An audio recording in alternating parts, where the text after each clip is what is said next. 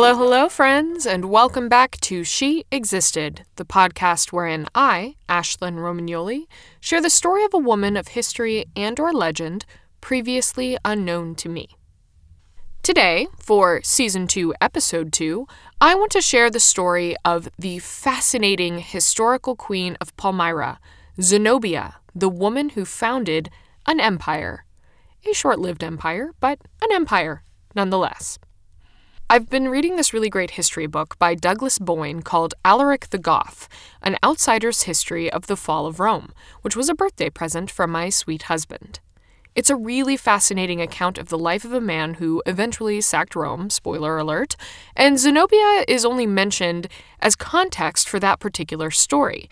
So I was reading, kind of had this throwaway sentence about Queen Zenobia, and I was like, oh my gosh. So this, of course, led to a rabbit hole, which has eventually brought you, dear listener, here to listen to me talking about this awesome woman.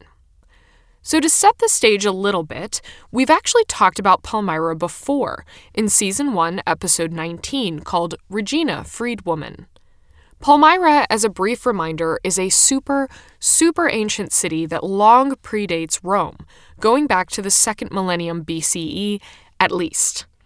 The events of Regina's life took place in around the mid-2nd century BCE, but Zenobia was born in 240 CE, meaning it's been about 400 years since the last time you and I visited Palmyra. And the world is pretty different at this point in time. So if you remember, Regina's husband was originally from Palmyra and was possibly a merchant, but ended up marrying Regina, a former slave, in England. I'm refreshing this for you because I think it says something about the Roman Empire of that time, that a man could begin his life in Palmyra, which, by the way, is still a city today in modern-day Syria, and ended in Roman-controlled England. That is a very far distance for someone to travel, and the fact that he was able to do so successfully is pretty impressive. But by the time we get to the 3rd century CE, which is just a few hundred years later, well, Rome is having a rough century, let's just put it that way. Just a couple of years before Zenobia was born, Emperor Severus Alexander was assassinated, which kicked off what historians now call the crisis of the 3rd century, also known as military anarchy or the imperial crisis. So this lasted most of this entire century, and Zenobia's story is a part of this. But just to say that the last time we visited Palmyra, it was this big bustling center of trade for Rome. It is still that at the beginning of our tale, but sadly this is sort of the story of the rise and rapid fall of an attempt at a Palmyran empire. Okay. So as I said, Zenobia was born around 240 CE in Palmyra, which was a fairly diverse city at the time. She could have been of Aramaean or Arab blood, and there's some question over whether or not she could be considered Jewish. I mean, religiously speaking, she certainly wasn't, as she was a pagan. And basically all I could gather is that no Jewish sources seem to claim her as being Jewish, but some non-Jewish sources do. I think probably because the cultural mixing in Palmyra was largely of Semitic origin. Now, it would be 1,000 episodes to cover all the political and social reasons why certain sources would want to claim her as Jewish and others would not. So I'm not really going to go there. But it's safe to say that Palmyra consisted of a variety of Semitic tribes, and Zenobia would certainly have been associated with some of them. We don't really know a ton for sure about her background and upbringing, except that she was very unlikely to have been a commoner, as she was very well educated. The Historia Augusta claims that she loved to hunt as a child, though there's another interesting controversy surrounding how her personality is described. Some describe her as very feminine and beautiful. Indeed, even the Historia Augusta says, quote, "Her face was dark and of a swarthy hue. Her eyes were black and powerful beyond the usual wont. Her spirit divinely great, and her beauty incredible. So white were her teeth that many thought that she had pearls in place of teeth." But other sources ascribe many more masculine qualities, possibly to make her a more formidable match for her male opponents. No greater shame than going up against a woman, am I right? Blech. Still, given her cleverness and military might, it feels like it matches up that she may have had some active hobbies as a kid, such as hunting. She also spoke Egyptian, Greek, Latin, and her native Aramaic. Awesome. So, when Zenobia is 14, she's married off to a guy named Odaenathus, who has an interesting history of his own. What you need to know is that there are 3 important power centers in this story: Rome, Palmyra, and Persia. Persia is an enemy of Rome, kind of like Rome's big bad at the time, and Odaenathus is a Palmyran from an aristocratic family who had been granted Roman citizenship, which is like a huge deal. It's a big deal to be a Roman citizen. So Odaenathus is pro-Rome. He's pretty good at war and basically just keeps backing the right horses when crises come up in his life, both in the sense of siding with Rome versus the Persians, and he does lead his forces to some stunning victories over the Persians, but also with regards to internal politicking, when he supports Emperor Gallienus over a usurper and takes care of, in the mafia sense, one of the usurper's sons who was supposed to lock down the East in support of his dad's usurpation? I don't know what the word would be, but you get what I mean.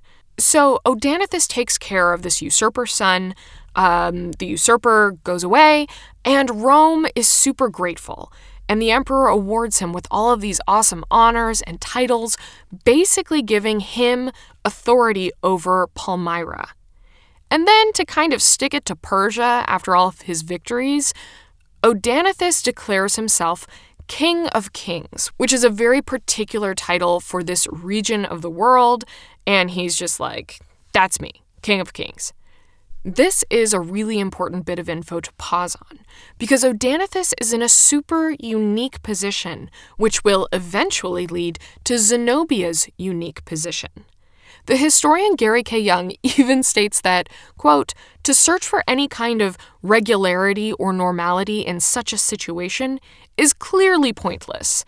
So what he's saying is that Odaenathus is in a really strange position for someone in power in a province ruled by Rome. So the important thing is this. From a Roman perspective, Odaenathus is pretty much like all other vassal states that are bound up in and subservient to the Roman Empire. He's been granted some power and honors, which importantly are his alone. They are not hereditary or like divinely resourced or anything like that. He is rewarded for his duty. He's given authority over Palmyra, but that's it. But from a Syrian perspective, motherfucker is now a king. Being a king is a hereditary position and one of great power and authority. So the King of Kings thing became a lot more important than the Romans probably thought at the time, because a lot of historians suggest that Rome probably just didn't really get that. The cultural divide was pretty strong. So Rome was like, okay, like you can have a party, celebrate stuff, use whatever, silly foreign titles you want, like King of Kings. But obviously, you're still subject to Rome's authority, wink, wink, right? Okay, so that's the situation. Odaenathus is in this weird place where Rome has granted him all these titles and stuff. He's also gone ahead and claimed kingship for himself, and Rome hasn't really worked out that could be an issue in the future. So we're going to jump ahead a little bit. Spoiler alert, Odaenathus gets himself all assassinated and stuff in 267. Usually, this kind of thing would be a serious cause for concern. Power vacuums have led to a lot of upheaval throughout history, and as I said, it's not like Odaenathus was in anything remotely resembling a kind of standard position with an obvious what comes next. He was in a weird and precarious and very new position, so this would probably have been prime time for some serious overhauling of Palmyra's entire system, or for some opportunist to sneak in and take power, or for the Roman emperor to say, oh, this is a great opportunity to reward some other jerk who did me a good turn. However, Zenobia has not been some wilting background flower of a wife while Odaenathus has been going around kicking ass. No. According to some accounts, Zenobia actually accompanied her husband while he was on campaign, which was probably a serious morale booster for soldiers who saw her, kind of like an ancient USO show or something. So the thinking is that she was a known and possibly beloved person, which would explain why the transfer of power turned out as smoothly as it did.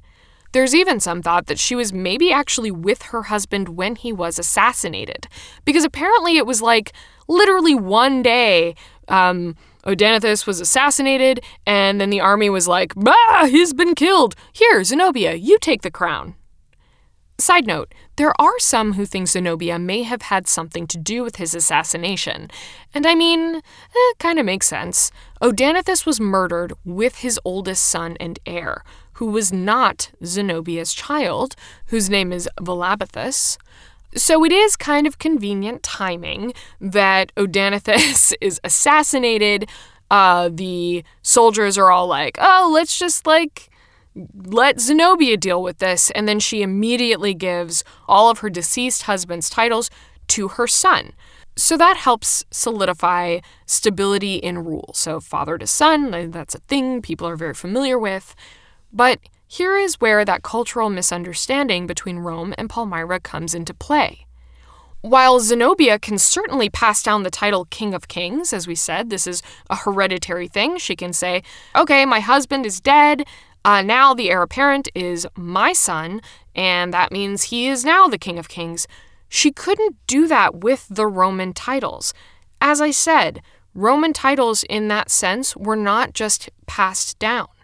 So the Romans didn't really love this particular situation, because it means that the person who is now ruling Palmyra, who's ostensibly Zenobia's son, but in practice really her, is not someone who has been granted honors by Rome, but is someone who just inherited the power from his father, which he has legitimate claim to, because his father was king, but technically they are still subservient to Rome and should be doing things the Roman way. So it's an awkward situation, I think you can now see.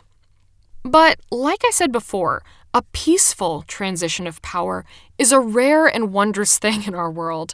And even though everyone seemed to be super aware that this was all Zenobia, a woman's doing, and that she was effectively the regent, everyone on the ground was pretty chill with it. We don't have any records of any grumblings against Zenobia in these early days.